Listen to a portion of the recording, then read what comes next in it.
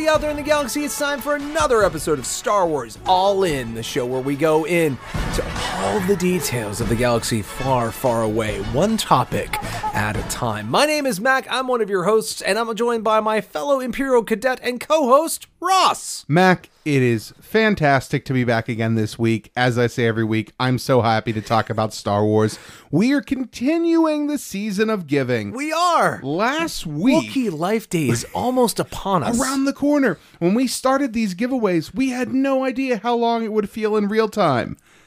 I've had to go to the post office a lot. You've learned a lot about shipping. I have. It's been fun and totally worth it. Thank you to all of our past winners. We hope you've been enjoying your items.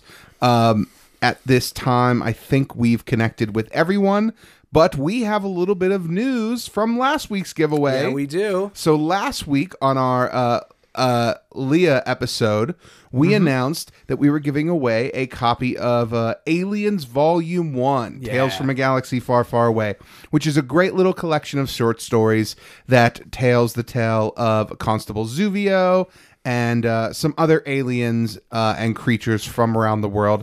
Great mix of stories. Highly recommend it. And our winner was Jedi Tessic. Yay! Congratulations! Awesome on you. We hope you love it. Hopefully you have it by now, and if you don't, you will very, very soon. It's pretty awesome. We hope you enjoy it. Yeah. Now this week, we have something new to give away. Yeah, we do. And this was something that Mac actually came up with for the giveaway. So Mac was willing to donate this item. Mac, tell the contestants what they could win this week on Star Wars All In. Okay, so it's a while ago now, we had Triple Force Fridays. And on Triple Force Fridays, Mac went to his local Lego store and spent a lot of money. And while he was doing that, he got all kinds of great stuff. He got a little A-Wing to fillet with. He got his friend Ross his early Christmas present, which has a Christmas porg in it. It's going to be amazing. Very excited. I've opened a few days. Oh, yeah, it's about to start, yeah. So one of the things that it also happened was if you spent a certain amount, you got an exclusive 20th anniversary celebration of Lego set. And what this is a miniaturized diorama of the Battle of Endor, complete with ATST, the shield generator, bunker, and some trees. And it's just this cute little diorama. Now, I had every intention on building it, but after I built all my Legos, I was kind of looking around my house and going like, at the moment, I don't have any more room for Legos. And I looked down at this, I'm like, well, Ross has been giving away a lot of great stuff. I can give away something that's awesome and can go to a better home than mine at the moment.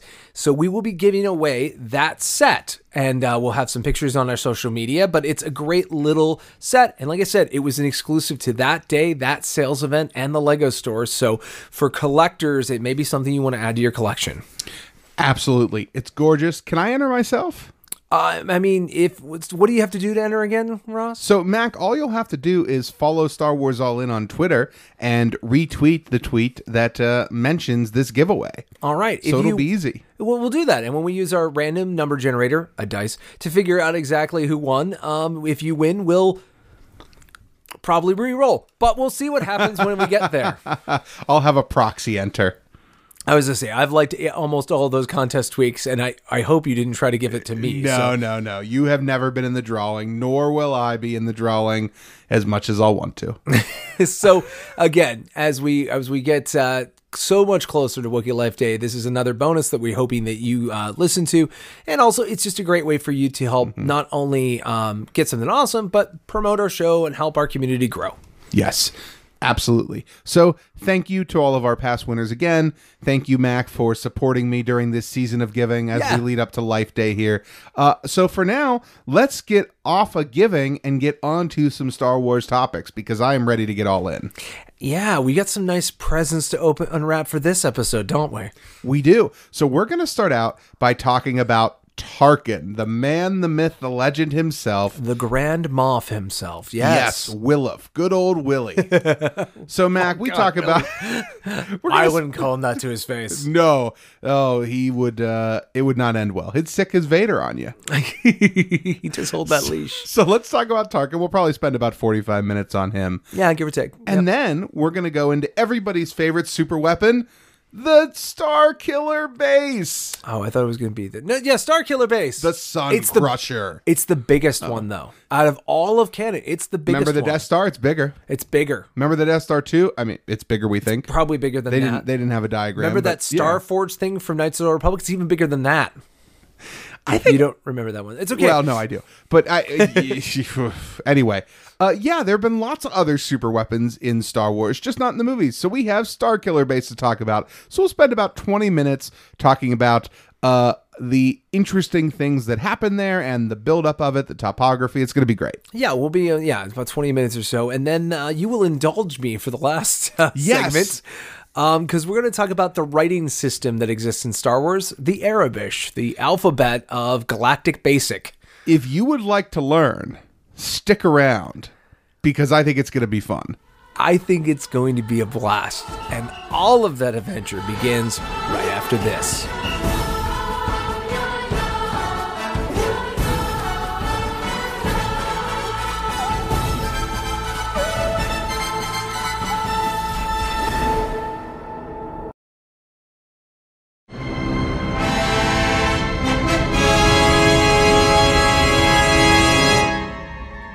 Above the sky of Yavin, Wilf Tarkin, Governor, Grand Moff, dedicated servant of the Empire, met his untimely end at the hands of a rebellious, ragtag, X-Wing pilot squadron led by Luke Skywalker.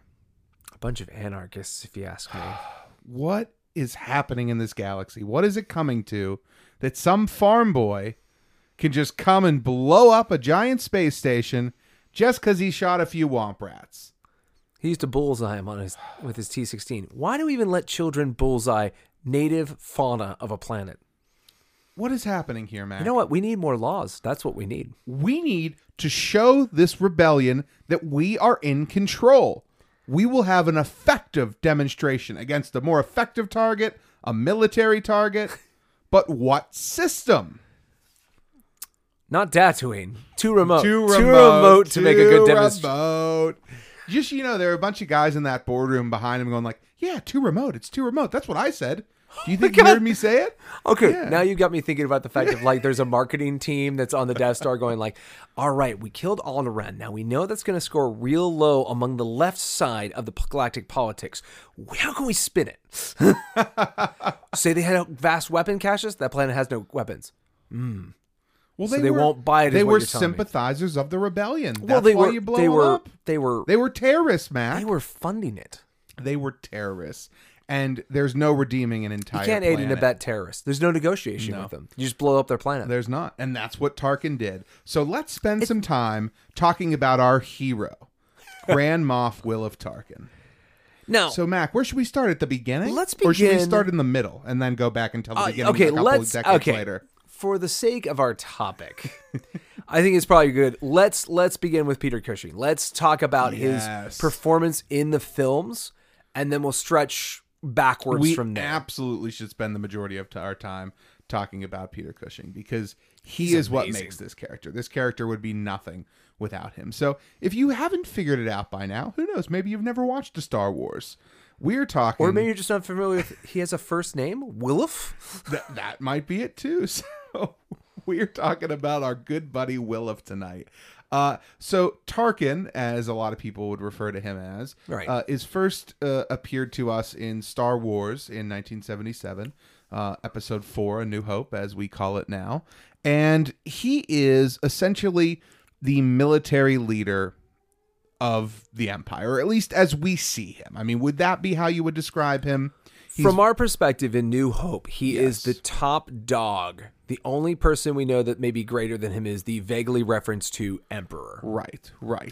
And we don't really know. I mean, we think he's in control of Vader, but it's a little wishy-washy. But essentially... Well, according to Princess Leia, he's holding Vader's leash. Yes, I mean, that's true. That's true, right? We do get that, especially early on. He's very much in control of Vader. I think that wavers a little bit as the movie goes on. But yes, I mean, we know he's important because this big scary guy in this black armor and cape listens to him. Right. So we know he's a big deal. Yeah. Now, Mac, tell me about Tarkin's story on the Death Star. Tell me what your thoughts are about the portrayal of the character and his actions, because he does a lot of bad things. So, I mean, I think the primary thing you get about Tarkin is his ruthlessness. Like, Tarkin is, you know, it's funny, you know, he leads around Vader, who's more machine than man, but like, Tarkin is a machine man. Like, he is military efficiency given form. And his whole thing as he's presented is this just ruthless and completely and totally unremorseful military man. Everything is tactics and strategy to him. He doesn't really see any... He's a great face for what we know of the Empire. Because when you think of New Hope, outside of some stormtroopers on a backwater, we really don't see the Empire as a how do citizens relate to it. Sure. So Tarkin gives us the idea of he is the reason that we can't trust the Empire, why the Empire is a force of evil, why the Empire is order brought down with a hammer, that all of their peace, their security, anything positive from the Empire is being coerced and militarized. And, you know, he represents that for us. Because, like, for instance, a military leader, which is how we are presented with Tarkin, even though his term is technically a governor, he's technically a political as well as military position. He is a politician. Yeah. I mean, yeah. well, you know. You get this weird, but again, he's in this military uniform. So again, we understand that even the politics of the Empire have been crushed into an industrial military complex. So you have Grand Moff come in, and he just very casually tells his senior staff, oh, that won't be a worry anymore. We dissolved the Senate. we did away with democracy. It's gone. We will rule with a fist. And he's like, now the regional governors, people like me, will have direct control over our systems. Doesn't that make more sense? Won't that allow for peace, prosperity, and order to reign faster? We won't have to wait on a bureaucracy of people yelling about what the right thing is. We'll make the calls right here. So that essentially means it took 19 years from the time the Republic was reordered into the Empire. Yes. Took 19 years for them to essentially abolish the Senate. And he even says the last vestiges of the old Republic have been swept away. Yeah, it's funny now looking back, right? You got your hindsight and your prequel movies and all that. But in 1977... Yeah, with all that was just a line. I say with all the material we've seen, you get the idea that the Senate was probably neutered within the first 5 years. Yeah. And it was just a token way to keep people as the military structure built up. Well, we'll get to the Tarkin doc in a moment, but the tactics, which is direct control through military force, was just building up to a point until they could get rid of the Senate. Well, remember at the end of Revenge of the Sith, I think this is only in the novelization. This isn't in the movie. But they talk about how, I can't remember if it's Yoda or Obi-Wan, it's been a little while, is basically telling Bail, like, no, like, don't resist, keep being a senator, like, keep your duties going, keep the charade up, and when the time is right, we will, you know, come back. But, like, tell all your allies, like, keep the charade going. All right, I have to get this thought out. Yeah. Does that mean that Bail got fired, essentially? Right? No, his daughter's doing the Senate. Princess Leia is the senator from Alderaan. Yeah, I was thinking, like, because... did Bail get fired and then come home to die? That would suck. I mean... But again, he's leading House Organa on Alderaan. His daughter is the senator. Yeah, I mean... So we're okay. Anyway, that's a total aside. Yeah, no, that's good. That's all good. I mean, he's not necessarily leading the house. His wife, Brea, is. Well, but there's the other fun thing, right? Is like, that's another thing we see about Tarkin is he is completely fine with someone who should be his equal or quote unquote his boss, a senator. He's totally fine with just arresting her with, at the time, no real probable cause. Like, they don't really have a legal case until Rogue One gets released to actually say that Princess Leia is guilty of anything. They're just assuming. They're just locking her up. Like, you're a rebel sympathizer. We know it. Well, how can you prove it? We'll find proof. Doesn't matter. Gonna execute you. Yeah, I was just say. I'm trying to think where in New Hope. What's the first time we see Tarkin? Is it? It's in the boardroom. It's in the boardroom when he comes in, and does he? I was going to say, does he start with that council's been dissolved permanently? You know what? I believe so, but I think that is where he starts. And that's just crazy. Like the first time we see Tarkin, he's already saying like, "Oh yes, I have even more power than I did before you met me." Yeah, I mean, his presence is powerful because he enters a room and all of a sudden all eyes are on him.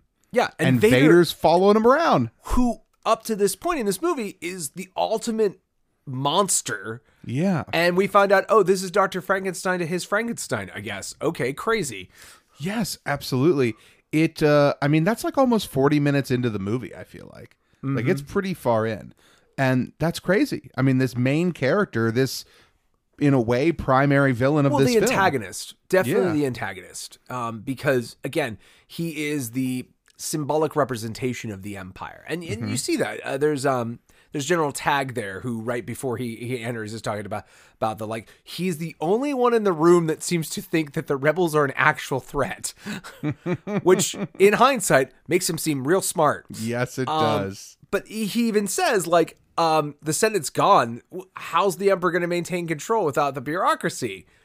And that's when like Tarkin presents his biggest character flaw, his hubris, his utter and complete and total belief in himself and others like him to do whatever. He's just like, the regional governors now have control. Yeah. We don't need bureaucracy. Fear of this battle station. And that kind of gets into, we'll talk about it a little bit later, but like the Tarkin doctrine is a thing that in universe is Tarkin designed that the entire empire, the way they were going to maintain control is a vast military presence across the entire galaxy in every section, in every region, controlled by Moffs and Grand Moffs who would make sure that no one could move an inch without them knowing. Yeah. And that controlling presence is right there because Vader starts, the lack of faith and, all this kind of stuff. And Tarkin, who is almost disconnected from the suffering of one of his senior staff, is like, no, actually, I still need him. Vader, release him. And Vader's like, as you wish. Yeah. Showing again, oh, no. He's the top dog on this battle station. If you thought Vader was just hanging out next to him, like, no. Tarkin is the master of the Death Star, and as far as we can tell, the most powerful man outside the Emperor. Yes. Absolutely agree. So what else do we see from Tarkin on the Death Star? I think we should absolutely talk about his interactions with Leia. Oh, it's so good. Yeah. So we see Tarkin, I think maybe his most pivotal scene in all of Star Wars is the destruction of Alderaan. Making him, until General Hux, the most sadistic looking monster in the entire universe. Absolutely. So essentially, Vader and Leia and Tarkin are all on the Death Star, looking out at a viewport at Alderaan. Right? Yep. And so basically, they have been interrogating Leia, trying to find out the location of the rebels' hidden base. But she's resisted mind probes. She's not giving them up. Even Vader's just like, I haven't even looked into the Force in her head. Like, she's never going to willingly let us do it. Yes. She's never going to give us that information. So they try a different approach. They threaten to blow up her home planet of Alderaan. We're going to kill all 4+ billion people on your home planet unless you give us a reason not to. And Leia tries to beg and plead, saying they don't have a military, they don't have weapons, they're peaceful, they're neutral. But these bad men don't. And the line you alluded to is maybe one of the most deliciously campy lines of overacting that Cushing gives, which is the, do you have another target? A military target? Yes. It's so good. It is. And then just the quick turn of phrase of basically, Leia basically lies and says they're on Dantooine. And he goes, okay, still, go ahead, fire when ready. It's like, make a mark of that in the notebook. We need to visit there later. Mm-hmm. Like, continue with the firing. What? Yeah. You're far too trusting. Like, I love how he insults her for he's like, she's never going to give them up willingly. Like, oh, I'll break her. I broke you. You're weak for being broken. Like, yes. He's ruthless. Cruel. Yeah. He believes that he is right 100% of the time. Completely in the moral right. And we'll talk a little bit about his upbringing in a minute and how they've sort of added on to that. And well, they worked backwards to create a character who would be that. Yes. convincingly. So Tarkin just, lightly puts his index finger to his chin and his thumb onto the underside and watches on as a couple billion beings get obliterated and their entire culture dissolved from the galaxy. Yes. And he just looks on he doesn't have anger in his eyes. He doesn't have rage or malice. He's just looking on of, this is the next part of the plan. Yeah, and we need to stop this rebellion. And there's a gross part that he's just, you can see, you can imagine in your head after that scene, he's like, oh, all right. Well, Princess, I signed your death warrant. You'll be executed shortly, and let's all do lunch. Eh? Are we ordering out? There's a disconnect. Like I said, that little subtle movement he does with his fingers on his chin, shows the intellectual curiosity he has about a planet blowing up. Yeah. But the complete and total disconnect he has for what he just did. He's like, oh, interesting. I guess that caused a planetary core to become unstable, which caused the entire thing to explode. Just like it said in the textbook. Impressive. Not thinking about everyone dying. Yeah. Yes. And it's impressive. And another sadistic thing. He just parks there. They literally must do lunch because the Millennium Falcon comes into the Alderaan system and the Death Star's still hanging out in what is now an asteroid field. Well, hey, until they get their next course plotted, it takes time. Oh, yeah, you got to recharge the batteries before you go to Tatooine. Take time and plug in at the supercharger. So Tarkin's next big moment really is he's talking with Vader about how his plan better work. Yeah. Basically, Vader's plan is to let the princess and her co-conspirators go to try and track them to the base. Oh, wait. There's one little moment in between there. Oh, sure. That shows a great example of Tarkin. The only time I think he shows weakness, which is the So, you got the reports back from Tatooine? Yes, sir. We think there was a military base, but it's abandoned for some time. She lied to us. Can you believe that? I blew up her planet and she lied to us.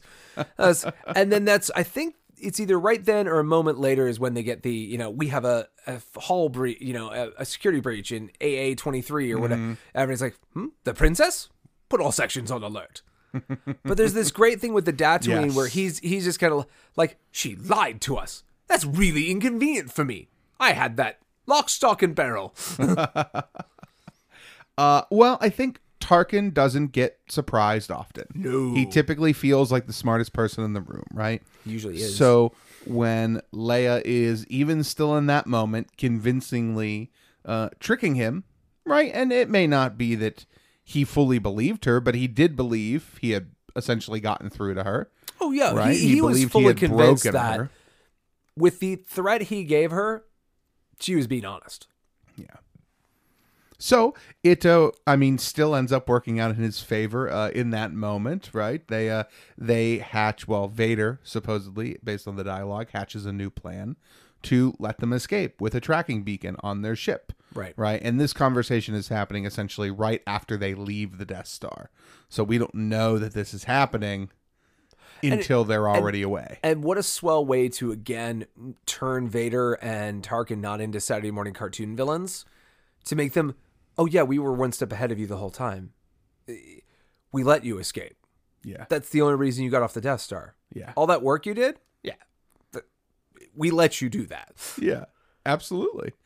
And so I think that Tarkin here is essentially doing something out of character, which is not going with the plan he believed was foolproof. Well, and also, I think the biggest thing for him, trusting someone other than himself. Vader, your hunches tell you that they'll go right back to the base. They better. Yeah, it's the downfall. Tarkin's ultimate death here coming up momentarily is due to the fact that just like everybody else in a position of power in the Empire or the First Order, their ego is their downfall. Right. And I think that's just a structural problem with it I think it's because you have these tour de force personalities at the top. Like, he's a Grand Moff. He's an over commander for an entire region of space. I think the entire Outer Rim at some level is his domain. Like, to have one person with that much power, you're not going to turn in anything but egomaniacs. I think you're absolutely right. Okay, so Speaking of which, yes. so we get to Yavin. Yes. The ploy works. He starts rolling around the planet thinking we should have jumped in on the other side of the planet, but we didn't. Here we are. Doesn't matter. It's not like the planet's going to run away. We'll blow it up. And we're slowly moving around the gas moon of Yavin to get a firing solution on Yavin 4. And he's a cat playing with a mouse. Like, he's like, sir, we have a number of ships coming in. Whatever. Yeah. Hey, sir, we have to go around the planet. It's fine. He has no doubt that, oh, we found their hidden base. We're going to blow it up. And then the galaxy will be at peace. Yes. He believes their plan is foolproof. Like, at this point, like, he thinks he has them. And so as the space battle gets going and these pesky rebel troops get into the Death Star because it wasn't designed for a tighter defense, and they start blowing stuff up, Gold Leader makes the run, hits it, and it bounces off the wall. It didn't go in. And a junior lieutenant comes up to the driver. So we've analyzed their plans, and there may be a vulnerability. And Tarkin's like, "Are you kidding me? Yeah. Do you see where you're standing? This is the temple to our power, my power. I think you really overestimate their chances." I love his line here because the officer comes over and goes, "Shall we have your ship standing by?" Yes. And he goes, "Evacuate? In our moment of triumph?" It's so good because he's so confident in their plan. Even until the minute he is blown into space dust, that last shot right before the Death Star explodes is him just sitting there kind of hunched over waiting for the planet to blow up. Just like he did with Alderaan. He's just waiting for that satisfaction of like watching mechanically as step 352 gets checked off the list. Like, and again, I think that, again, you see that hubris. He's like, we're not going to fail. There's no way we can fail. But I also like, he's not an idiot. Like, there's a subtleness to the idea of like, I think you overestimate their chances. He's not stupidly just saying they have no chance. He's like, even if you're right, the amount of things they'd have to do, I don't have to look at that. I know how secure this battle station. I'm a military man. Like, I know there are probably vulnerabilities to this, but like, they're not gonna do it. Yeah. Tarkin is as smart of a villain as we see in all of Star Wars. Yes. Until we get to Palpatine in the prequels. Until we establish Sidious and what he did to become Emperor. Yes. It really is incredible that we got this great character in this one-off movie. I mean, think about it. In 77, he's dead. He's not coming back. That's all we'll ever see of this great character. Yeah. And what a weird place to be of thinking of like, oh wow, yeah, they're so powerful. It makes me wonder, like, when you see like Piet or Ozzel at the beginning of like Empire, do you think they're like maybe the new Tarkin? Like, are we looking for someone who's a face for the Empire to do, like, who's in charge of Vader? And it's like, Vader's in charge of Vader. Vader's in charge of all of this. He's done answering to people. I don't know, as a kid seeing Empire for the first time, I saw Empire before I saw A New Hope. Yeah, so I'm the same didn't way. have any reference for Tarkin until I saw Episode 4 later on. I'm the same way. I remember being scared of him, of that pointy face. Oh, Peter Cushing does have cheekbones that can cut glass. Yeah. That's for sure. And Peter Cushing, I was just going to mention, we don't usually get into too much of like the acting, but Peter Cushing got it. He did a lot of horror films and a lot of, over the top acting and more,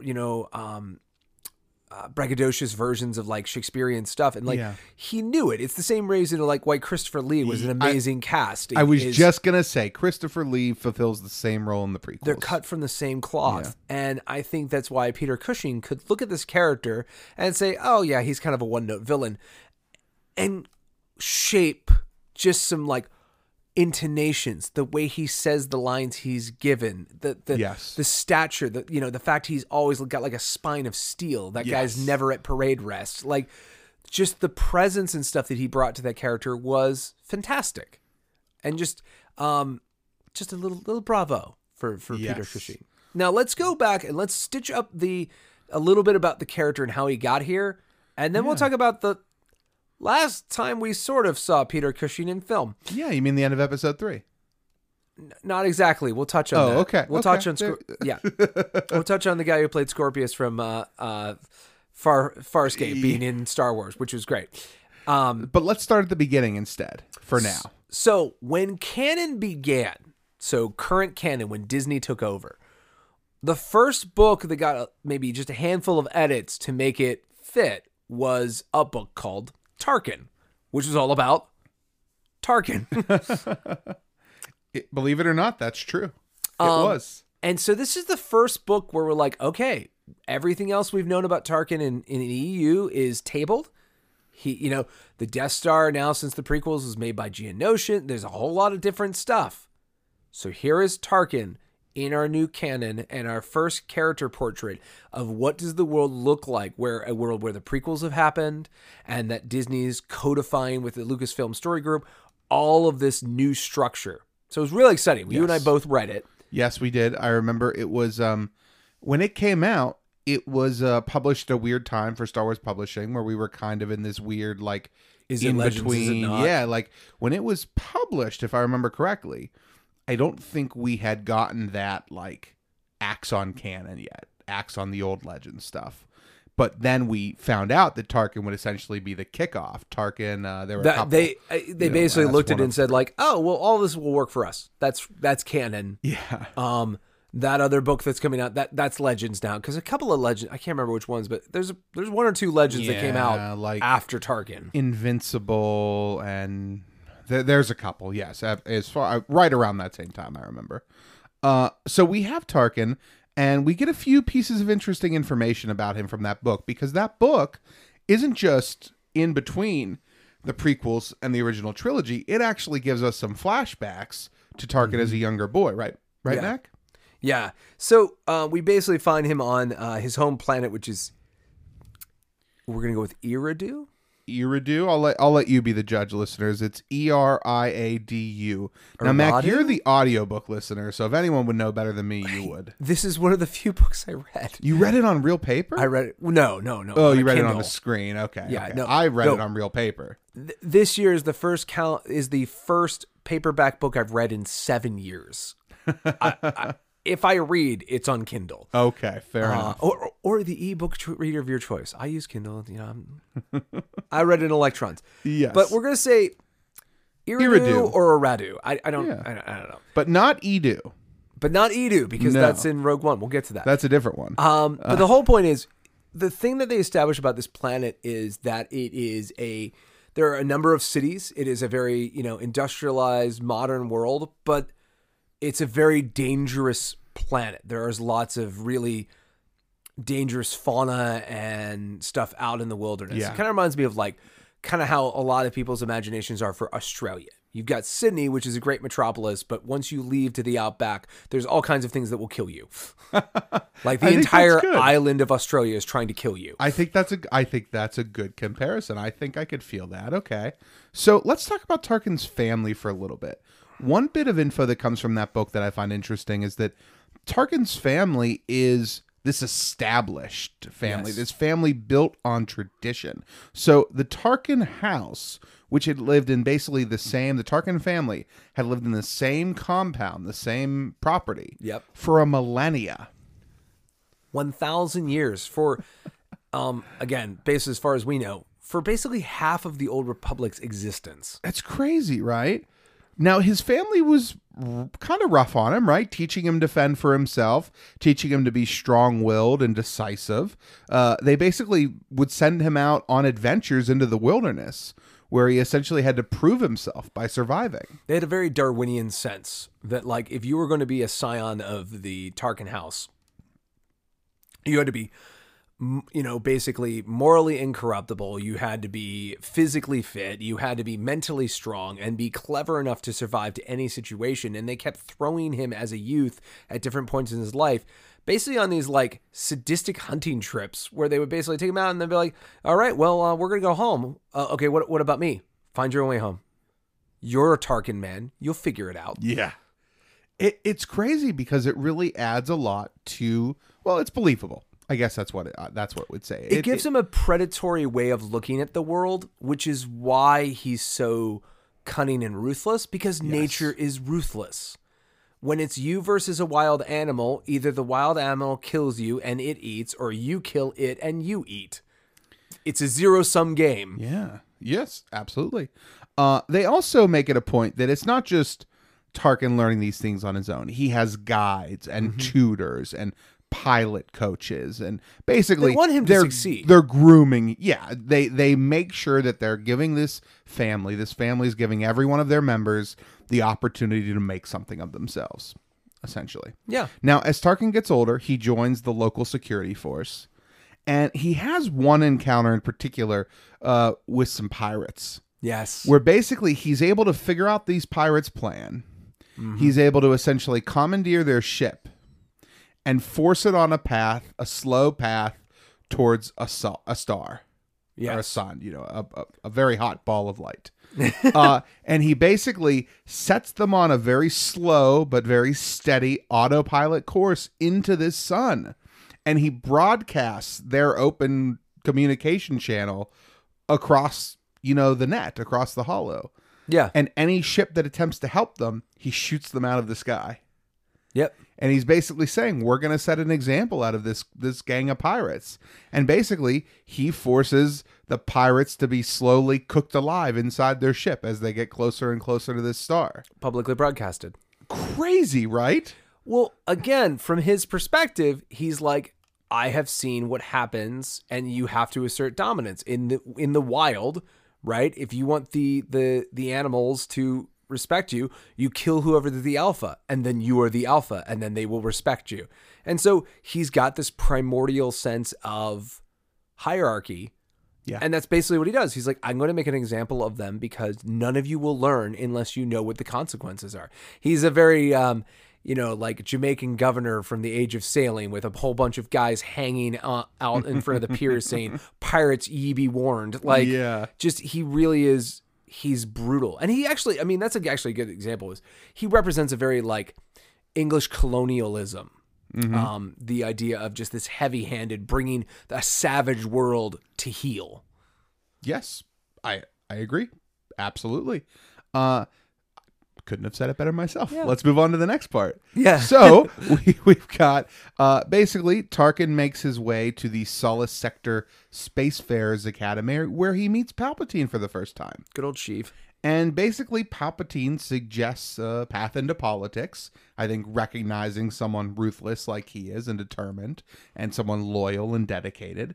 And basically Tarkin uses him for help getting into the Republic Judicial Academy. Yes. So, Republic Judicial Academy, essentially, Tarkin is a lawyer. That's... Is that how you describe it?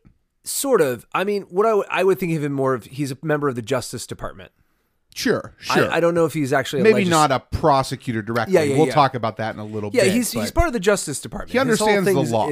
He's starting to blend from, he was part of a sector-wide, military navy, and now he's taking that military career and kind of turning it into a more political career. Yes, the beginnings of one. Absolutely. So, basically, with Palpatine's help and assistance, Tarkiner then becomes governor of his homeworld, of Eriadu. Yep. Eriadu. No. Eriadu? Eriadu. That's... Of his home planet. Of his home planet, yes. So, that's a lot of what we hear... Well, let me put it this way. Those are some of the biggest events of Tarkin's early life. Right. Now, once the Clone Wars start, we do get a little bit more with Tarkin because Tarkin joins the Republic Navy. Yeah, so the next thing we really see from him in our world is he becomes Captain Tarkin. Now, ironically, he still basically maintains governor, but it's wartime, so he's basically serving the greater good of the Republic while his planet is doing its own thing to support the war effort. Yeah. And this leads to him serving under the Jedi Master Evan Pell. And basically, there's a series of Clone Wars episodes where we get to see a portrait of a young Tarkin. And we get to see a lot of the same things we saw before. He is kind of ruthless. He has got this coldness to him. He's got an insane sense of efficiency in what they need to do. And so basically when Evan Pell and he and most of their group get captured and sent to this extremely harsh prison, Tarkin seems to have handled it pretty well, all things considered. And when Obi-Wan Kenobi and Anakin and Ahsoka Tano come to rescue them, he again is handling himself pretty well for a guy in a nice suit and with a blaster. Mm-hmm. And this especially comes to a head when they get to the place where they are dealing with the caretaker, so the sadistic guy who's running the facility, because we see just how cruel and ruthless he is.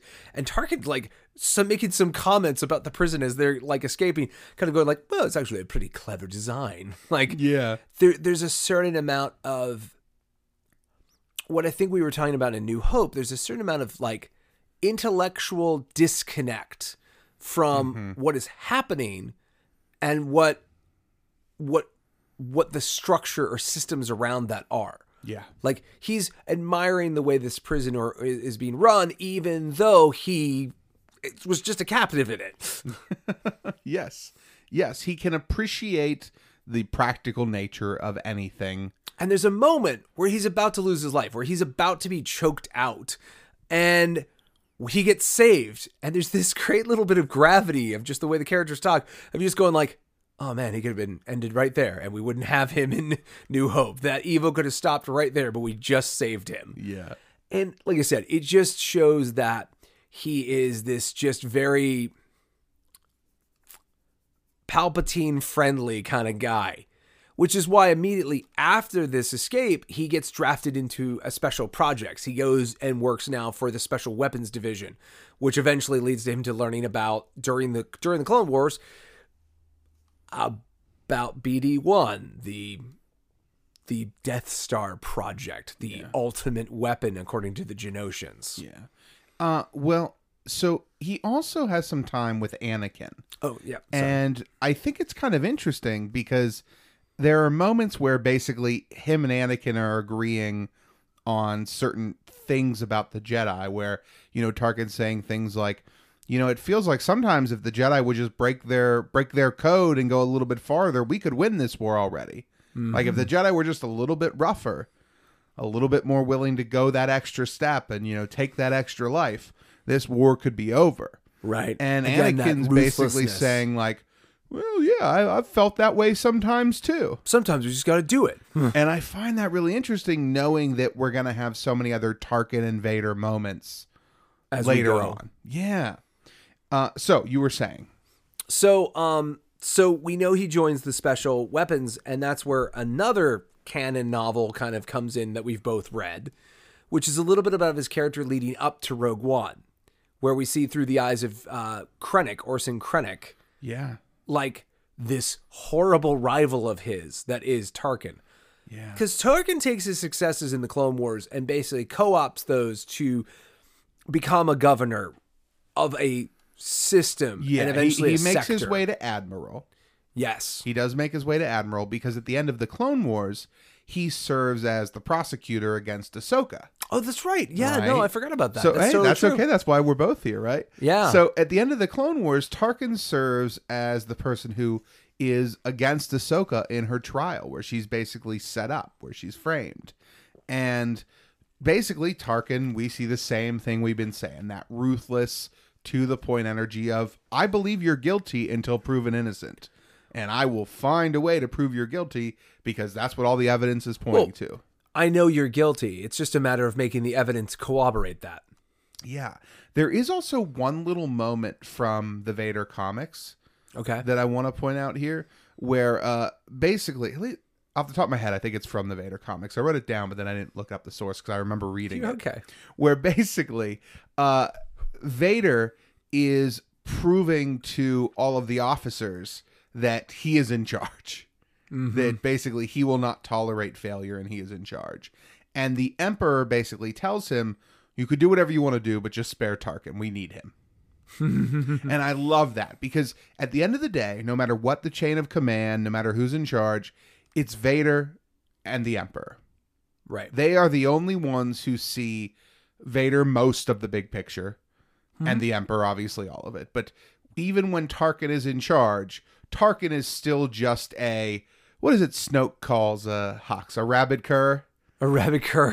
Maybe not quite to that level, right? Well, but I think the thing about it is the pawn. Emperor sees Tarkin as he's the man I need to run my military. Yeah. For me. Yeah. It's mine. Yeah. But he's a necessary cog in my machine. Absolutely. And it's clear that the Emperor trusts him. I think that's the point of that. That's the thing I want to say, because the Emperor tends to test people. Yes. And we've seen the Emperor test Tarkin, by offering him, allies and getting him outside of the chain of command and basically giving him the opportunity to betray the Emperor. And Tarkin never takes it. Tarkin stays steadfast in his path and his plan. Because the weird thing about Tarkin is, while he is ambitious, his goal is peace and prosperity. Like, he really does want to make the world a very orderly and safe place. So he doesn't want to usurp the Emperor. He loves the fact the Emperor is like, good, you take care of the politicians, I'll take care of the work. This is a great relationship.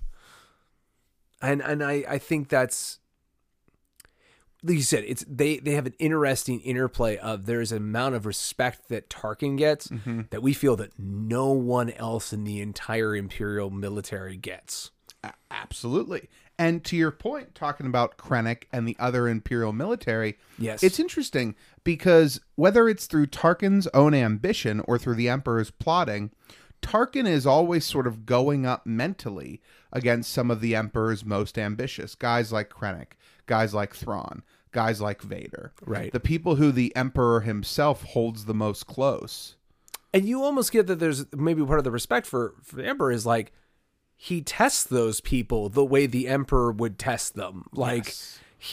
he's fine with a lot of those people. Like he, even in the book, kind of like, he has a respect for Krennic. It's just Krennic's thinking too small. He's not worthy of this machine because he doesn't see the ambitious that it can be. Yeah. I also just want to frame, because I don't think I mentioned it, Star Wars Catalyst, which is the prequel novel to Rogue One, is mostly about Galen Erso, Jin's father, and Krennic, and their relationship, their friendship. But also we see from Krennic a lot of information about the Death Star project, of how Geonosians built most of it. And then we got rid of the Geonosians because they rebelled. So we wiped them all out. And then Krennic takes control of it and basically sees it through to completion. And then Tarkin's like, oh, that's complete. Great. I'm ready to take delivery of it. And Krennic's like, no, this is my baby. I built this thing. And Tarkin's like, I know. And now I'm taking it. Which leads us into the finale of that conflict, which is Rogue One. So we see some Tarkin in Rogue One, Mac. Yes. Why don't you explain a little bit about how that happens? So, all right, let's talk filmmaking for 1 second, and then we'll go into the story, which is better. Okay, so this is a interesting pioneered technology that ILM has come up with. It's the pioneering version of what they do a lot, especially like Captain Marvel. Their de-aging system is based on the same tech, which is you have an actor or actress who is doing a motion capture. They have the motion capture equipment on them, and they are performing the character. Then what we do after that is we are mapping onto them a CGI mask, a mask that flows and works and is tweaked by animators to make you literally have a different face. Yes. Make that motion capture performance map onto a different set of emotions, a different set of rigging to a face, because we put it on Peter Cushing's super high cheekbone face. This technology is interesting because they, basically Tarkin in Rogue One is the combination of three different things all coming together. We have a Peter Cushing digital facsimile that was made from a death mask he made before he died, which gave them the 3D modeling they needed to make a person who's no longer with us come back to life. Then they used archival footage to build the textures that would make him look flesh-toned and all that stuff. Then you have an actor who was on set performing the character and doing the motion capture for the broad strokes. He is Tarkin from the collar down. Yes. And then the last thing is you have a person who does the voice to be a sound-alike for Peter Cushing and to create a voice that matches this whole facsimile. And my general opinion of Rogue One is there are some of those scenes which are horrifyingly, creepily perfect. Yes. And then they have like 5 other scenes they probably shouldn't have done because they basically, they got the technology to work and they probably showed it too many times. Because it does, I feel by the time you go through the movie, it does falter a little bit the further it goes. I agree. I love all the stuff where you see Tarkin and he's reflected in the glass. The first scene you see is the dish, the reflector dish for the Death Star cannon basically being lowered. And you see him like from a high angle on a glossy black, essentially reflection. Yeah. As he's kind of doing the chin thing. He's kind of like observing the completion, the final christening of this battle station with just this detached interest. And then he turns around and starts to talk. And while I do think it looks much better than most people give it credit for, you know, like when I'm seeing Tarkin in this movie and we see a little bit the same thing of Leia at the end, every time I hear someone say it looks bad, all I can think of is, I mean, it doesn't look perfect, but this is incredible. Like, don't you see what's happening here? I mean, the debate about should actors live on beyond their life aside, because I do have some opinions on that. Let's take the moral moral quandaries that could come up from this. Yeah, because I do have some thoughts. But for what we see and what they present to us on screen, it may not be perfect, but it's 90%. I mean, it's incredibly impressive, and it only has gotten more impressive. I am one of the people who think Leia at the end of the movie looks great. I don't think, I mean, it's not an exact replica again, but it's more than good enough.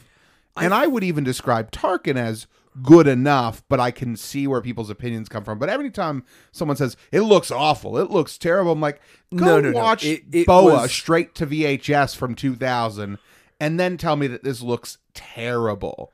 Right? Like, go watch an awful CGI movie and then tell me this looks terrible. Yeah, because I think the thing that I'm with you on is the fact of, like, people are beating it up entirely too much. Yeah.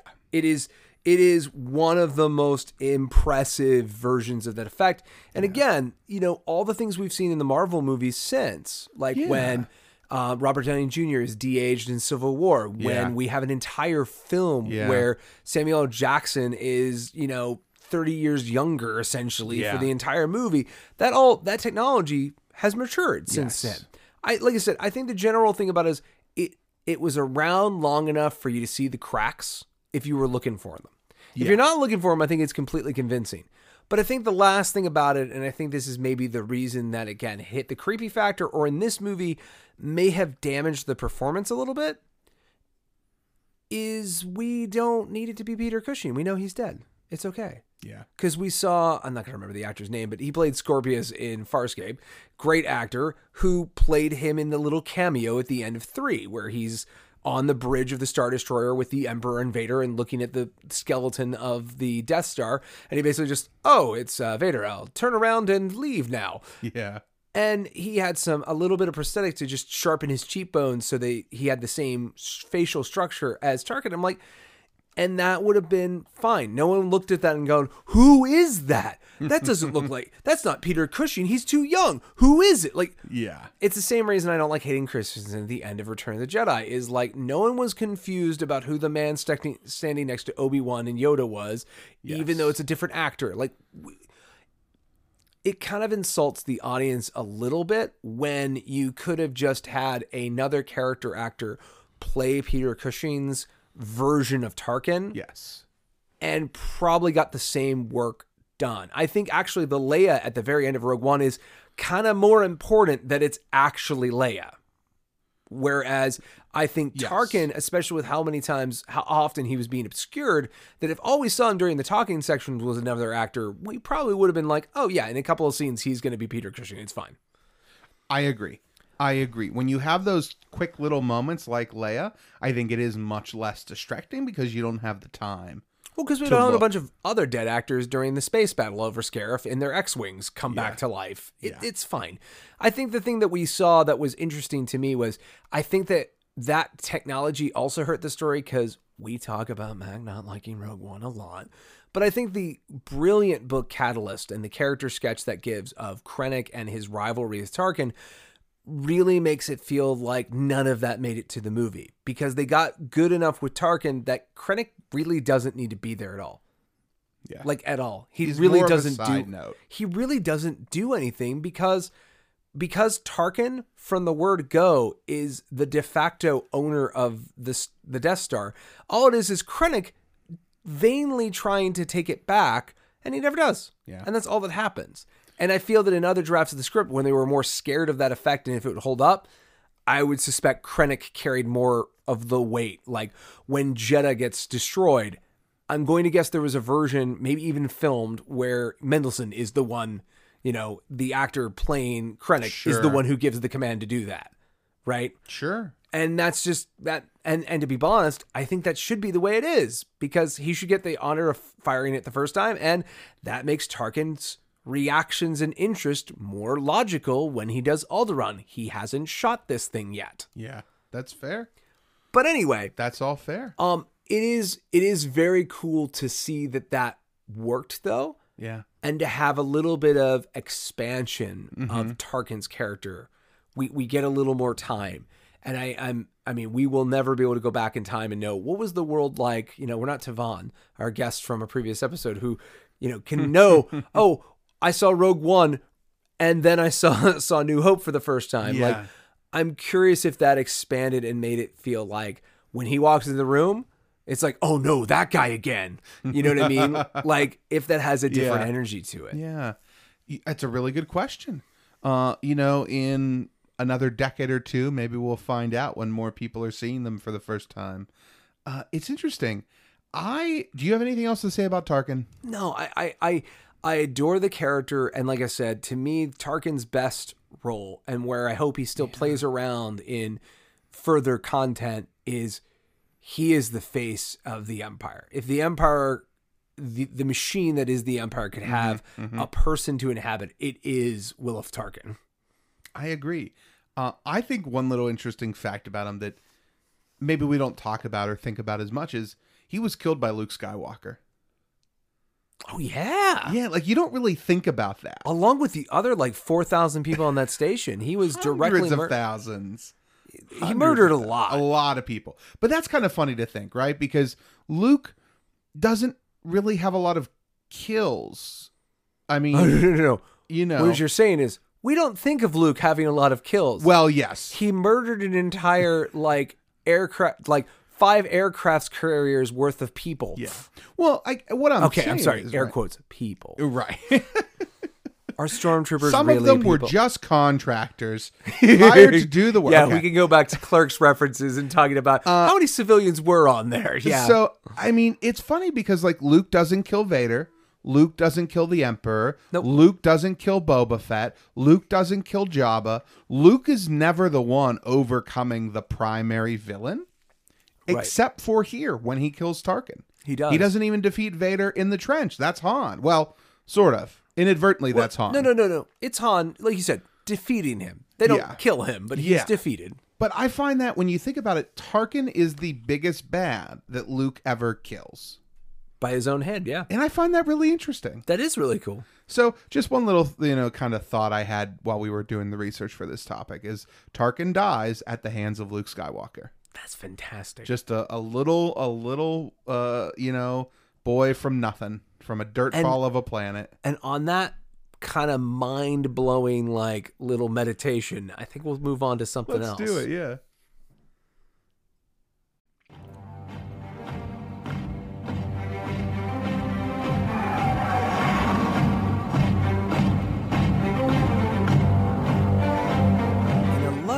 Alpine snow scene, we find ourselves on a serene planet, mostly untouched by human hands. Vast plains of snow with rising evergreens. It's a beautiful, serene place. It is. Fortunately, right around its belly is a continent-sized super weapon. I'm, of course, speaking of Star Killer Base. Does it have an oscillator? Oh, it's got an oscillator. It's kind of its weak point, to be honest. Oh, no. You would think they'd see that coming. You know what? Let me show you something. Okay, I need you to understand how big this thing is. Here is the original Death Star. It's like what's that? Like a Tennis ball. Tennis ball, right? Yeah. And here's Star Killer Base, beach ball sized, right? That's bigger. Maybe even bigger. It's too bad it's not the same as the By the Death way, Star. there is no other frame of reference between there. There was no other Death Star to reference towards that most of the people in this room are probably more. Did anyone here at Yavin? Never? Nope. Just Leia? Okay. Raise your hand if you were at Endor. Oh, most of you were at Endor. Okay. So you would... Well, you know what? I didn't have a map for...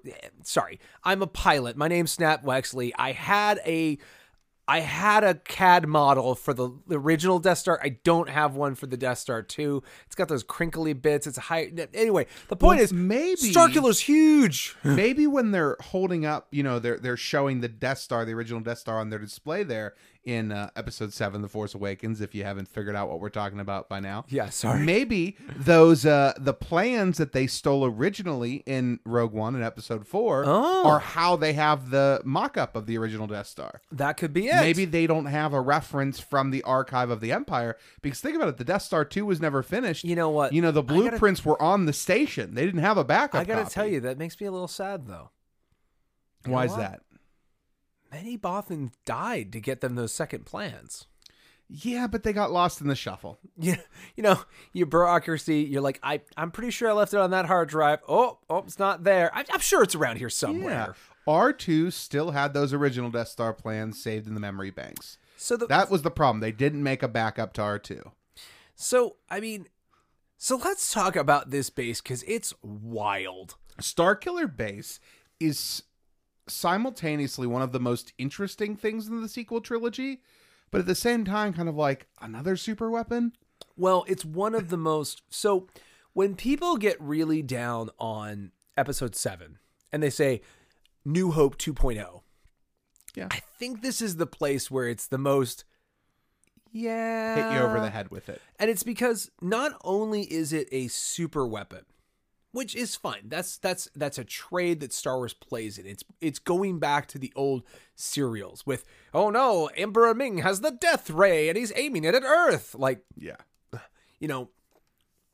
that is a classic trope of World War II and post-World War II storytelling. Yes. Because when we were fighting Germans, we were finding out, like, they have rockets that they're sending to London. They have guys with flamethrower. Like, where have they been inventing all this crazy? What else do they have? Like, and to this day, we see movies like Hellboy talk about, like, what if the Germans had all these kinds of other crazy weapons that we never knew about, or they're studying the occult, like in Indiana Jones. Like, there's a mystery that we like of the idea that in secret, there's a super powerful weapon you didn't know about, and thanks to our heroes, we're going to narrowly miss it being used against us. But like New Hope, we see this one get used in, to be honest, a way that is really hard not to feel of like, that scene with Alderaan, where they blow up Alderaan? We have that, but it's bigger. It is bigger. Let's talk about how it happens. So we have Hux giving his Nazi speech. Yes. This is the point where if you've dealt with us, where like the Empire has been humanized over the year. In canon, a woman can be a stormtrooper. Thrawn doesn't have to deal with racism every single day because they're open to aliens. Mas Amedda is one of the top guys in the Empire, and he's an alien. The xenophobic Empire of the old, it's a new, kinder, friendlier Empire. However, the First Orders are effing space Nazis. They salute and everything. They're very hardcore in their beliefs. They are an alternative to the left. They are all... Well, all of those stormtroopers are indoctrinated from childhood. Yeah, I mean they established the First Order as being a far less, even compared to the Empire I grew up, which was a very sexist and very xenophobic place. Like, they are... Unlike the Empire that also has all these people in that are probably good stormtroopers, good Imperial officers. They're fighting for their homeworld. They're trying to keep the security that we won after the Clone Wars. They remember the destruction and chaos of that. There are good people in the Empire. First Order has none of those. The First Order is all full of insane zealots, whether they were like Hux, they were raised that way and believe that and are true believers, or they're like what Finn escaped from, which is nightly and daily indoctrination and being stolen as a child so you don't have the option to learn any other way of the world. And what they've started to establish in canon now in these last couple of years since basically 2015 is that if you agree with the First Order and you believe rule of law is the way to go, rule with an iron fist, similar to the Empire, I think they've added in some moments with Kylo where he's basically like, yeah, the Empire was weak, we're stronger. Yeah. Like we're going to be, we have to be harsher mistakes because they were just soft enough to fail. Yeah, exactly. And I mean, that's what the Emperor believed, right? That was the whole point of his backup plans was you failed me. I need to teach you a lesson, and the strong will survive and the weak will die. And that's sort of what we have going on here, where the people who really believe in what the First Order stands for rise up the ranks. Yeah. And the people that don't either stay low enough where it doesn't matter, or they mess up and get executed, or they defect. Right. That's sort of what happens. At least that's the little bit we've seen so far. This club has no room for people who are sort of into Nazism. You have to be all the way. Yes, very much so. So we have Starkiller Base, and Starkiller Base is different from the Death Star in many ways. Yes. The only real things that it has in common are that it's A, a super weapon, B, it uses Kyber, and C, it can destroy really large targets. Well, it's the same idea. It's a mobile battle station. Yes. Except instead of being completely technological, it's a hauled out planet that they've started moving around. Because we looked up before the show, we did some research, and it can move. It's not in the system it lives in. Yeah. It can go through hyperspace. It can go to different targets. So it's built in the unknown regions, and it essentially steals energy from the stars, right? Yeah, from the sun. Sucks all the plasma and fusion out of a star, almost exhausting it, or if completely exhausting it. And then redirects that in a cannon that actually fires through hyperspace. It does. So they call it, they do have a name for it. Let's see what it is. So what did they call it? I had it pulled up here. It's okay. And then I lost my space. Because it's kind of crazy, because not only does it's not like the Death Star where you see the beams form and it shoots once. Like, it can fire at multiple targets as well, because what we see wiped out is the Hassian system. All like the entire system, all the handful of planets just wiped out. Yeah. So it's the power of the Death Star, but it's beyond that. Hyperspace tunneling is what it's called here in the Wikipedia article. Which is why people like even at Maz's castle can look up and see this red streak traveling through hyperspace, because there's so much energy being channeled that it's affecting normal space. Yeah. And so you have this beam of energy shot across the galaxy to the Hosnian system.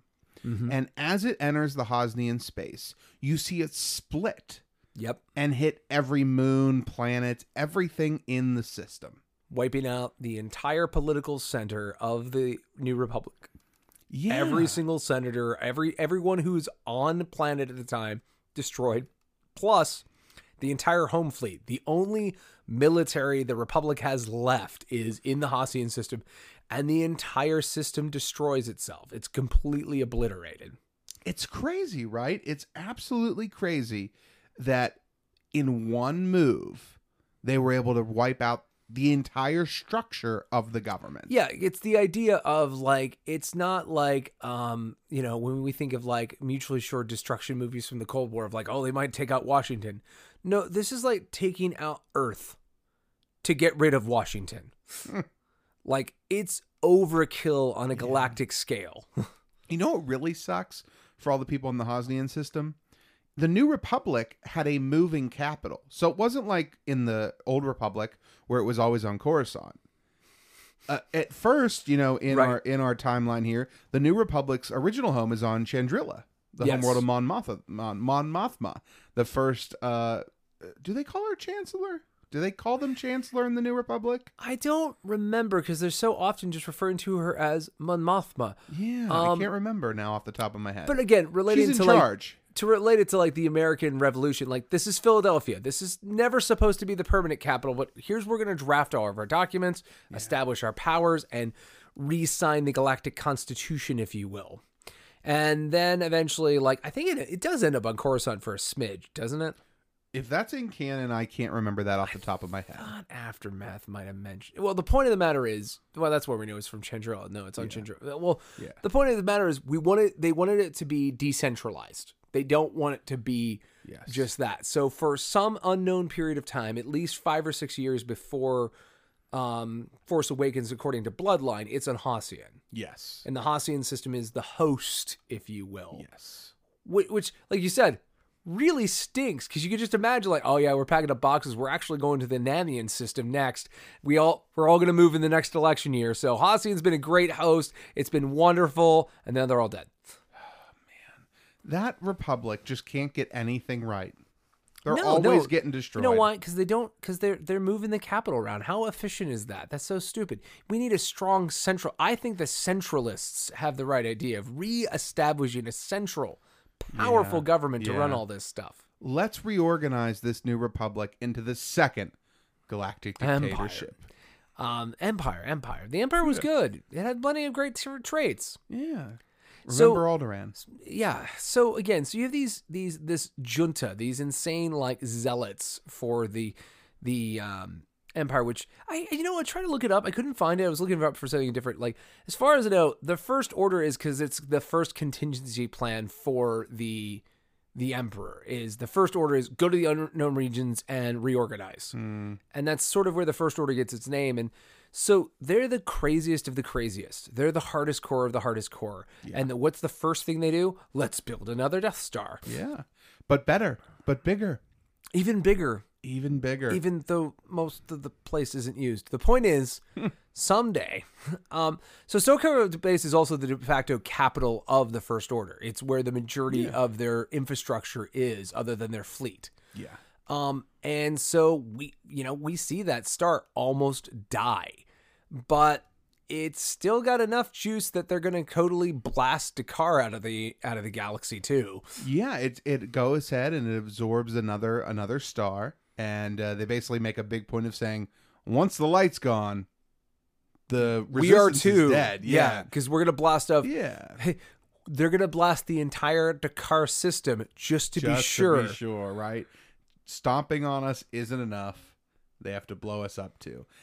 But luckily, much like every other super weapon we see in Star Wars, there's an Achilles heel that there's no way they'd be able to stop us using that method. So, as it turns out, this thermal oscillator that runs in the planet that Han, Chewie, Finn, Rey sabotage from within. Yes. Right. Basically, they're able to blow up a hole big enough that Poe Dameron can fly his X-Wing into this thing and shoot around it a couple times, enough to weaken it. That essentially, when it goes to fire, the energy that it absorbs causes the planet to implode. We get the idea that the oscillator is some sort of control unit that controls the ability of the planet to contain and hold on to all that heat and redirect it. And by destroying this oscillator, the systems that hold that heat fail, and so it can't redirect it, so it goes where it wants to, out through the planet. Yeah. Which blows it up real nice. Yes, it does. So the planet, as it implodes and as we see it kind of take its last gasp, we know that a lot of the First Order forces have been destroyed. We know that Hux has escaped along with a few other key characters. But essentially, that is the end of Starkiller.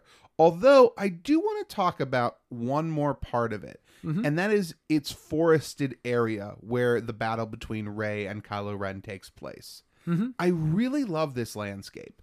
This may not be my favorite emotional battle in Star Wars. It may not be my favorite from fight choreography, but as far as the setting and the blue and red of the lightsabers reflecting off the snow I think the giant trees, I think it's outstandingly beautiful. The whole planet's beautiful because we've been talking a little bit like we're getting ready for Rise of Skywalker, and there's a new desert planet which is called Basan, and I've critiqued a little bit of like, why is it not Jakku or Tatooine, or can you show me something about this desert planet that makes it look like not other desert planets? And I think one of the things that works for Starkiller Base is an ice world. It's a snow planet, just like Hoth, except unlike a just empty tundra, it has this alpine forest. It has a character that makes it feel different.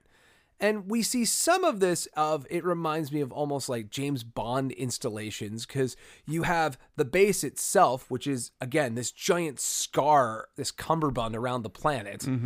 And inside there, we see all this very beautifully like earthen cut tunnels that with these military structures built on top of them. It's almost like you can see the First Order forcing this nature out of its way to make it, because I mean, Starkiller Base in and of itself is such a dark side thing because they ruined a planet and turned an entire living ecosystem into a weapon. Yeah. Like, they're monsters. They absolutely are.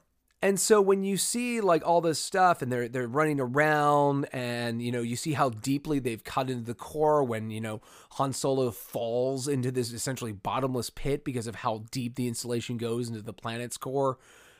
It just shows how much the First Order has taken dominion over it, which is greatly counterpointed of they escaped to what? The only part of the planet that still has living things. The only part of the planet that probably has any tinges of the light side, which is this living forest. And the snow does a great thing of like reflecting the colors of the lightsabers.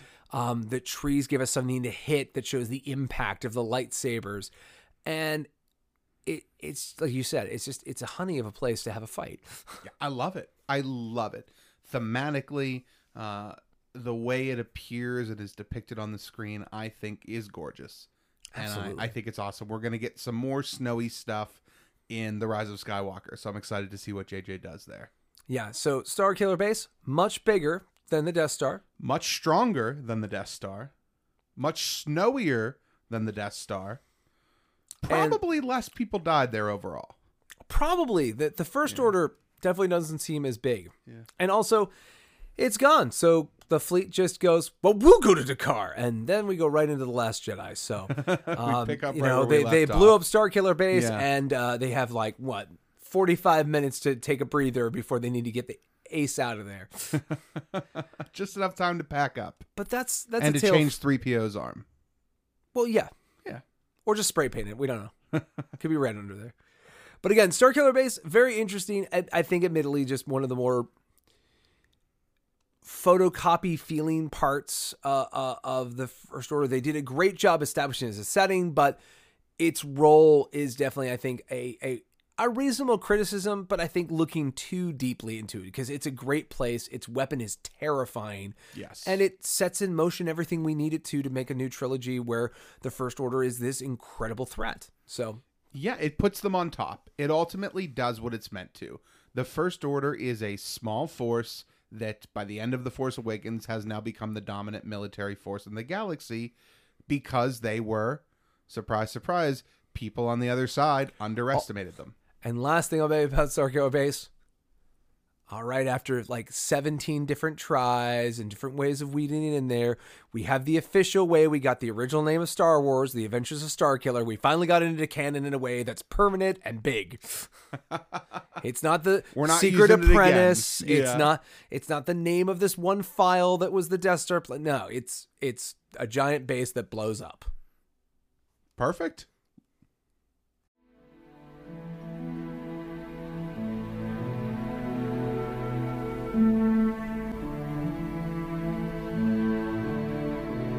All right, class, everyone take your seats.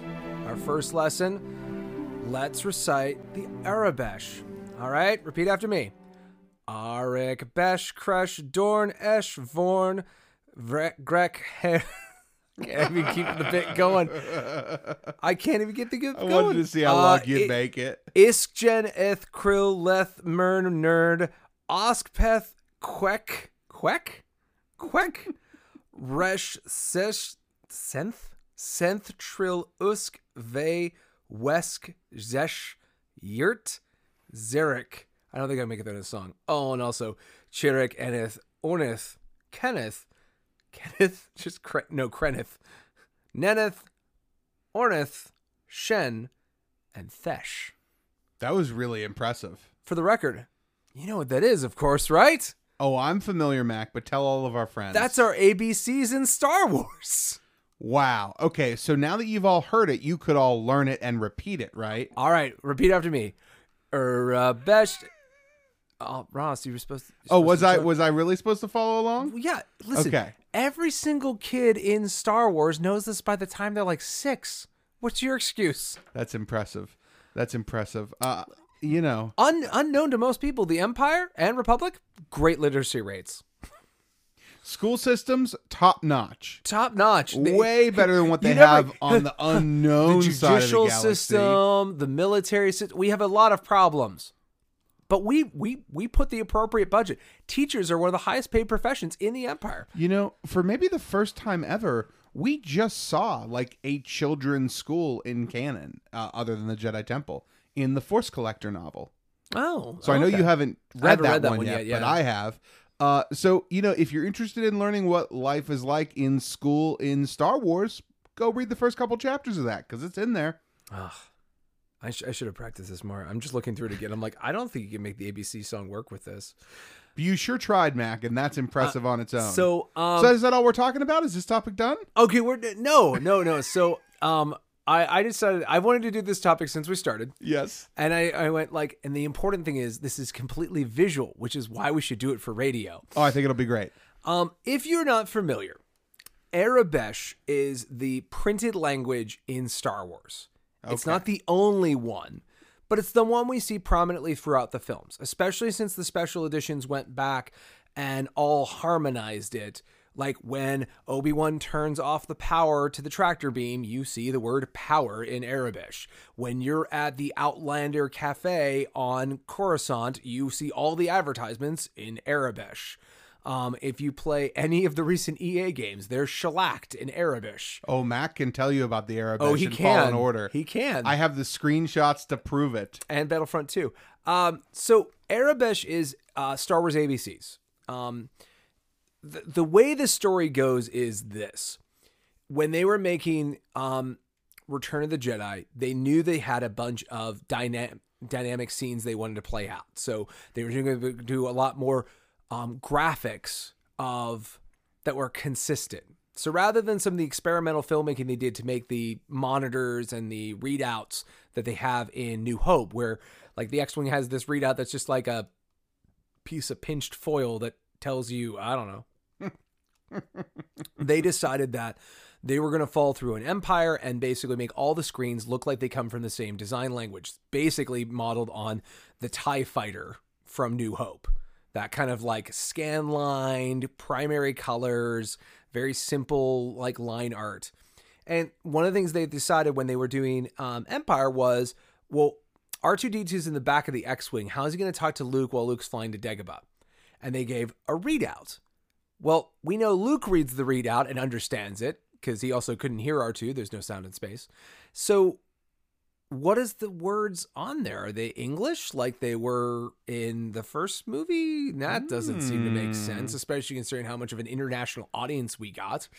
So they invented this series of glyphs, these little symbols that became Aurebesh. And by the time you got to Return of the Jedi, for the most part, there were some of the prop designers had a little chart that was most of the characters they were using. They were trying to repeat them. Like they knew what E was, so that it had the right repetition. Okay. And in some ways, this eventually led to stuff that got archived for a group called Banned from the Ranch, which was part of Skywalker Sound, which was at the time Sprocket Works on Lucasfilm, that basically invents the languages for aliens.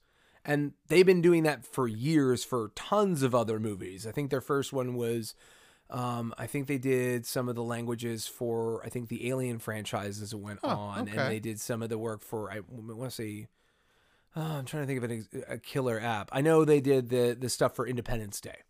Okay. They create fake languages that sound like language.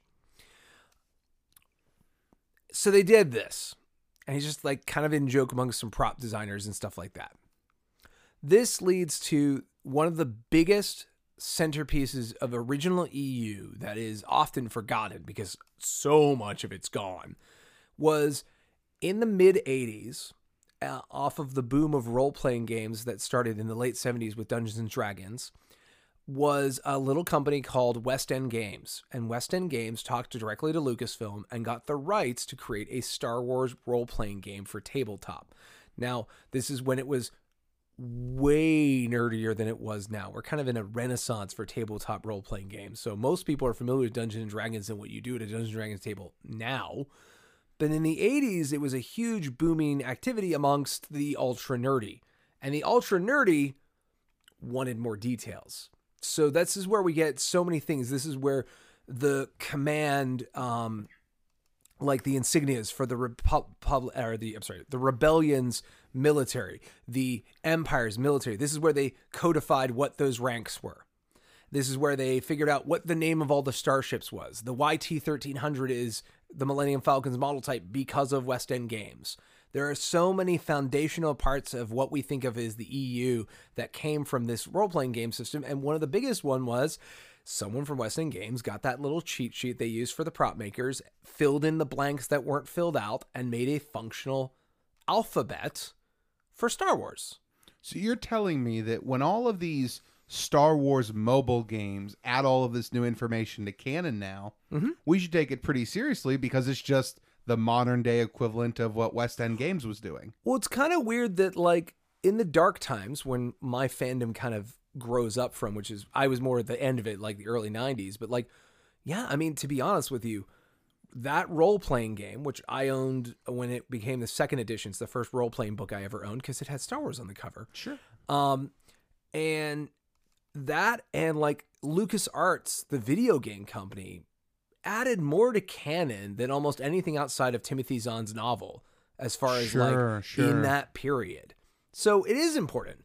And leading to that, I came familiar with Aurebesh because when I got the episode 1 Monopoly, the nice one that had like the snap-in like hotels and stuff like that, and the coins on the back of the coin was this weird 7 with 2 marks on it.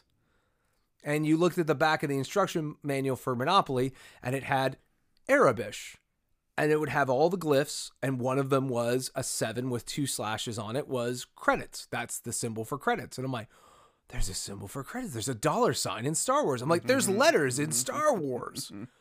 And I must have been in 4th or 5th grade? No, a little bit later than that.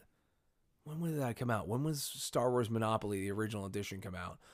I think it was between 97 and 99, somewhere in there. Okay. Yeah, because it wasn't episode 1. It was the original classic trilogy. It was the first Monopoly Star Wars. And I just remember busting open a notebook, and like every day, I wrote down the alphabet. And I kept writing it down until I was starting to be able to scribble in it and write in it. And that's the super nerdy thing to do because it's a very simple thing. It's what they call often a substitution cipher, which basically means it's our alphabet, but just each letter has been replaced by something else. Minus in Aurebesh, there are 8 extra characters. So our alphabet has like 24, there has like 36. With all the glyphs and all that stuff. And the extra characters are basically not used anymore. Barely anyone uses them, but they're for blended sounds like ch or th or sounds like AE sounds and stuff like that, which was, I think, just to give some flavor or trying to force some of the stuff we saw on screen in Return of the Jedi to make sense. Okay, I'm with you. So I'm a hyper nerd and I'm writing all of this. And little did I know, 15 some odd years later, it would pay off. It would finally become worth it. Because when they started making the prequels, they took the West End game thing, because Lucas licensing picked it up, and they made that canon. That is how all the words, pretty much every printed thing you see in Star Wars from 99 on, or I guess 97 from the special editions on, works. Like, people have screen grabbed when R2 talks to Luke in Empire, and you can read his actual quotes. One of the most famous examples of, in jokes of this kind of sort was The Last Jedi. There's a part where BB-8's doing the same thing. He's talking to Poe, and Poe's reading a readout. Well, if you freeze frame, look at the readout and try to read it, his beeps mean I've got a bad feeling about this, making it so that I've got a bad feeling about this appears in every single Star Wars. Arabish is this, I guess it's the ultimate nerdy in-joke for Star Wars, because there's so much little tiny bits of information that exist only if you can read and decode this secret language. It really is great that the details matter. Yeah. Right? When you're looking around this universe, these details, this language that you see printed on things, it matters. It's part of it. It's real. It's not just an art decision. It is part of the bigger story. Yeah, and it's something that adds flavor. So as you know, my middle school self has been reawakened. He's not as fluent as he was when he was 13. Had a lot more time on your hands probably, right? We're getting back there though. Because now one of the biggest things about Arabish, which just means the alphabet, because it's Ara and Besh are the first two letters, just like Alpha and Beta are the first two letters of our alphabet. It's everywhere. Disney is fallen in love with it in a way that Lucasfilm was never in love with it. From the word go, I remember with 2 weeks ago, we had our friend Chris on, and Chris and I went to Chicago's Star Wars Celebration. And I remember we were standing watching the Star Wars show, and Chris is looking at me, and I'm looking at my phone. I'm looking at the set and looking at my phone and looking at the set. And he's like, "Hey man, what's going on?" I'm like, "I know what 3 of those letters are on that cargo container." And he's like, "What do you mean?" I'm like, "It's been a long time." And I had a little cheat sheet on my phone that I looked up on the internet, but I'm looking up, looking down and trying to translate it. And then we went over to the Galaxy's Edge booth, and it was covered in not only Arabish, but a very Arabish looking English font. And I could see that there were little things. And so I'm just decoding. And then Chris goes to the opening of Walt Disney World's Galaxy Edge, and he's sending you and me pictures of guys, you should check this out. It's so cool. And all I'm doing is I'm just getting out my Sharpie and going all right, that's an A, that's a B. I'm like, guys, that sign over the droids, it says, these aren't the droids you're looking for. That's hilarious. Because Disney has had fun with their hidden Mickeys in their parks and stuff. So the Imagineers and the people that are engineering Galaxy's Edge enjoy the fact of putting these subtextual things that are 1%ers. Only 1% of people are ever going to know this. Yeah. And their app translates some of that, but there's some hand-drawn Arabish around that park that Chris sent us that I had to really squint to translate that I don't think the auto app will translate for you. And that's kind of cool that it's no longer the ultimate nerdy thing. It's slowly ebbing out, because another thing is I played through Battlefront 2 and Fallen Order in this last calendar year. And I felt bad because all I did was I kept sending you screenshots where I'd use the markup tools on my phone to this is what this says. This is amazing. It was great. And you know what is funny, Mac, is I did save some of them. Okay. So I thought I could just give us a little bit of a reference here for what we're talking about.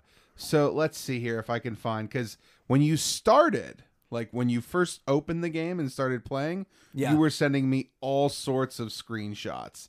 I have 6 that you sent me just from the first level, for the first, the tutorial level. Well, it's really funny because the first level, you go a little bit and then you start the story.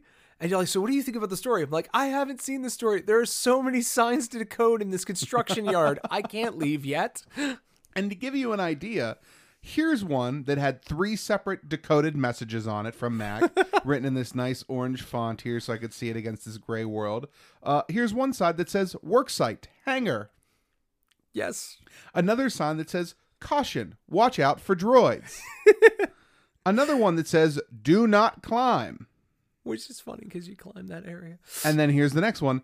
helmet required. Helmets may be purchased at the guild store for 250 credits. So we can stop right there. Like, that's the kind of stuff I'm talking about, is apparently this construction site is run by a guild, and apparently even basic safety equipment comes out of your pay. How in the world did you see these? Well, I got a 4K TV. That helps. Okay, fair enough. I like this one. Imperial Security Bureau. Active operation. Looters will be shot. That's all over. There's a couple of places that have those. And then I liked how you even point out there are directional signs. Yes. That if you can read them, actually tell you where to go in the game. Yeah. The thing that was fun is whoever was the environment designer specifically for Fallen Order really embraced the real worldness of it. They're like, if you were in a construction site, there'd be hard hat helmets, but they're not going to be written in English. They're just going to be written in the language of Star Wars. And so most of those signs are decoded, none other than like the guild helmet thing. And even that's kind of weird. Most of them aren't interesting, right? But they make the world feel more real. They make it feel like a place that we're familiar with. Yes. I agree completely. And it's one of those things of I'm close to being able to sight read with it. And there's just a lot of fun that a lot of designers do, because if you're a designer and you're making a Star Wars game, right, or you're making a Star Wars image, because we've seen some fan art that I've decoded for you. I'm sorry, decoded at you. Where Arabish is this just really fun thing, because all you do is you just highlight your font, change it out with an Arabish font, and it's suddenly translated. No one's like translating it. So it's very easy to do. But the decoding is this like extra little special, like, again, it's a secret. It's not meant to be anything. And most of the time I've ever translated anything, it's all stuff that mostly makes sense. The biggest jokes I've seen are things like, again, in the droid depot at Galaxy's Edge number 2, they have a sign that says, warning, these aren't the droids you're looking for. Like, that's obviously a joke to people who know Star Wars, but it's also not completely a sign that would make no sense in the context that it's presented. Right. And so, like I said, Chris sent us labels, and like one of my favorite Star Wars possessions that I own, and I remember freaking out when it was announced, was at the Galaxy's Edge panel, which Chris and I couldn't attend. They gave out the Coca-Cola shirt, but the Coca-Cola logo has been redrawn with all of its dynamic ribbon and fluid cursive font, but it's all in Arabish. Which is outstanding. It is, especially how much they bent a Kirk to make the C kind of work, because it's a very different symbol. So again, I've talked about Arabish for the last couple of minutes, and I just want to encourage people to poke around and check it out. If nothing else, check it out in like the Disney Parks app. If you are in Disney World, there are signs all over the place. Yeah. And if you don't know the lingo or don't have a translator, there are things you will miss. Like a classic one that people who are like me and nerds, there's a button on the Smuggler's Run in the foyer before you actually go into the actual cockpit. There's a button and a scripted thing happens during the prep. And if you can read Arabish, it says, if something occurs, press this button in case of emergency. And if you go over and press that button, it stops this like alarm from going off, because you know what that button does because you read it. Wow. So it's little things like that that just make me really happy that there is this secret language to Star Wars. It's almost like the ultimate inside joke. Yeah, exactly. That for the most is dedicated the right word? For the most diehard Arabish fans. For the biggest nerds, you can say that. I mean, that's probably the best. The thing about it is that's fun about Arabish is, again, it never is needed. Like when you look around Fallen Order, you're like, oh, those are probably construction signs, I guess. Yeah. You don't need to know what they mean.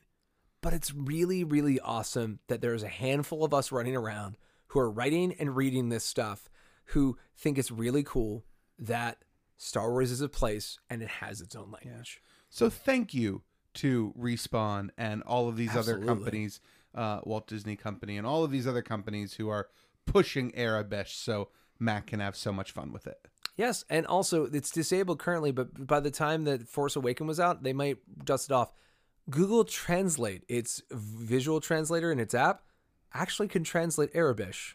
I think it's deactivated right now because of licensing, but Interesting. Okay. Even Google knows Erebesh. Even Google knows the importance of the galaxy-wide standard. All right. I guess we can move on to something else now. Let's do it. Thanks for teaching me about Erebesh, Mac. All right. Next class, we're going to work on handwriting and penmanship.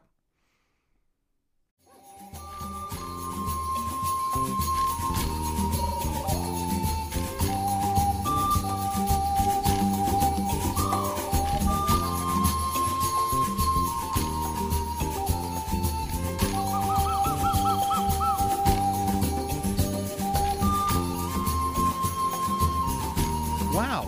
What a great day we had. It was a good one. You taught me so much about Erebesh.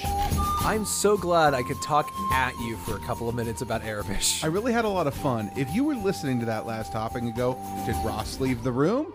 No, No, Mac just has enough to say. Oh, And that's fine because I we can't knew that was believe going to how- happen going in. I couldn't believe I had that Yeah. much passion for it. Like, it's Well- just such a cool part of my life story. It's okay. You when we talk about porgs, you can just be you're on right. the other end of it. And Revenge Except of the I can go Porgs. way longer than 15 minutes on porgs. When we sit down and say, we got 3 topics to record, and then we start the Porg one, and we said, like, well, we'll probably have to divide this over at least 2 weeks of episodes. Hey, we had a 3-hour episode a couple weeks ago, and it was one of our most popular yet. So maybe we'll just release a longer one next time. Who knows? I mean, that brings it up. Like, we just want to let you know, we've been talking about the fact that at the end of the year, we've decided that going forward, we're going to do seasons. Every year is going to be a season for us. It gives us a chance to sort of just remix some stuff. We're not changing the format or anything, but like, we're going to try some new things in the new year. And we would love to do that with your feedback, whether it's through Twitter or whatever way you want to reach out to us. StarWarsAllIn@gmail.com.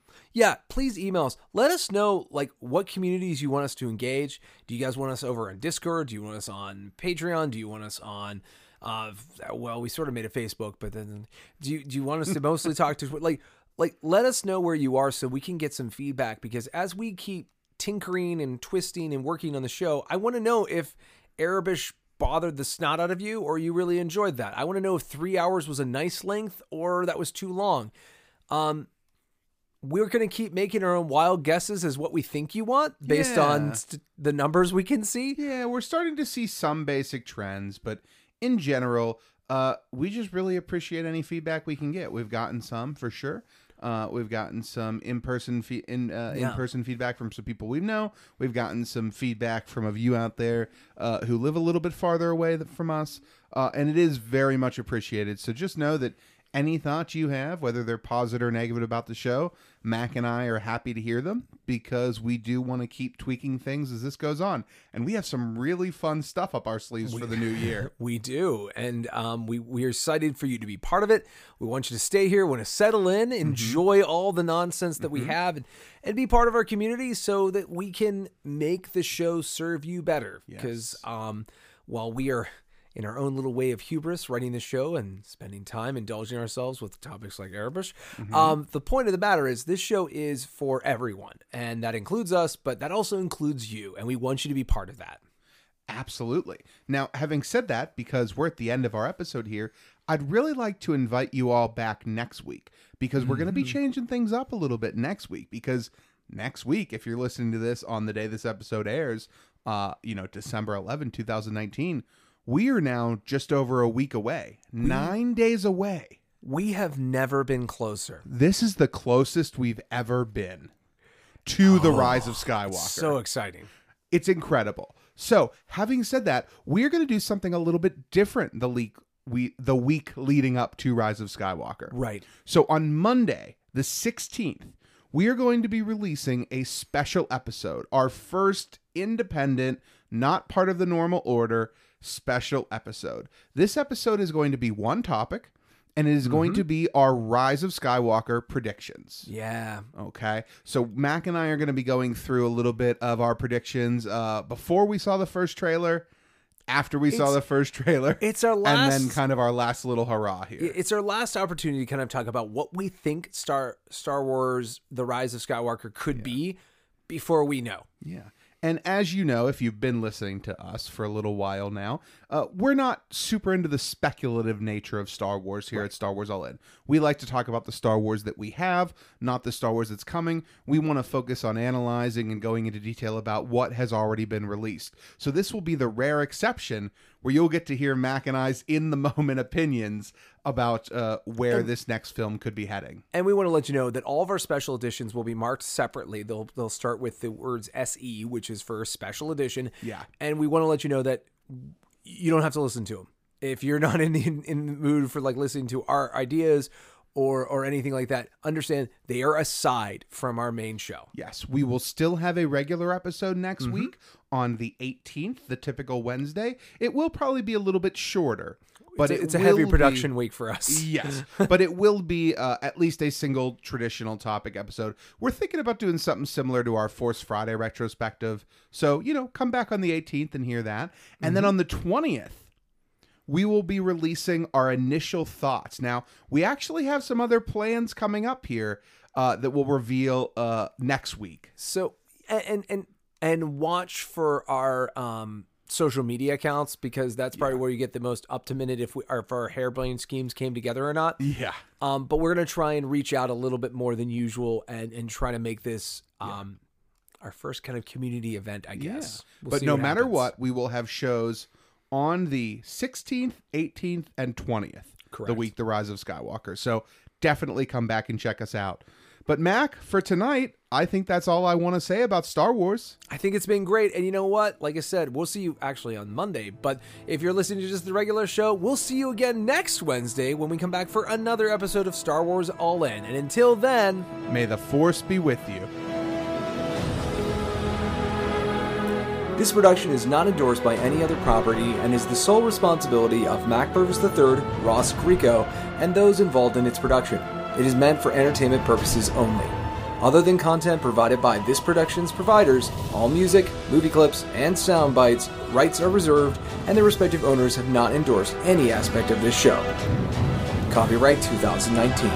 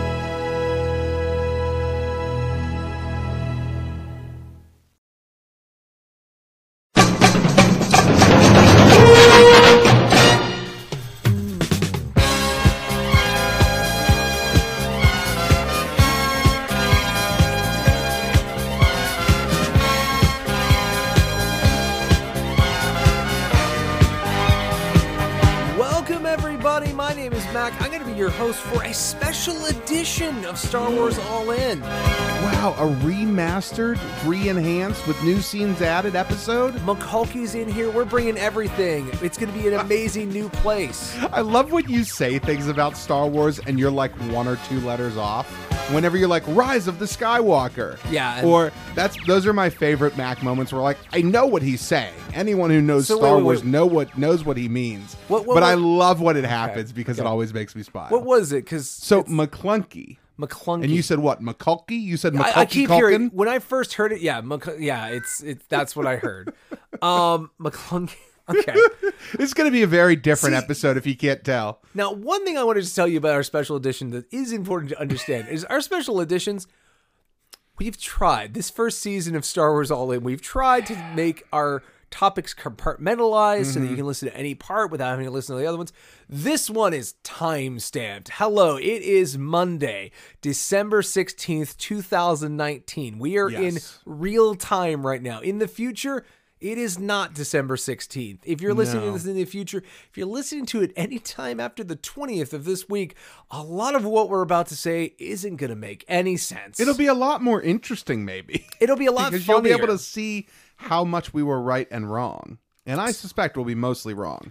Because what this episode is this is us discussing essentially our, if you will, we'll steal from Del Rey, our journey to the rise of Skywalker.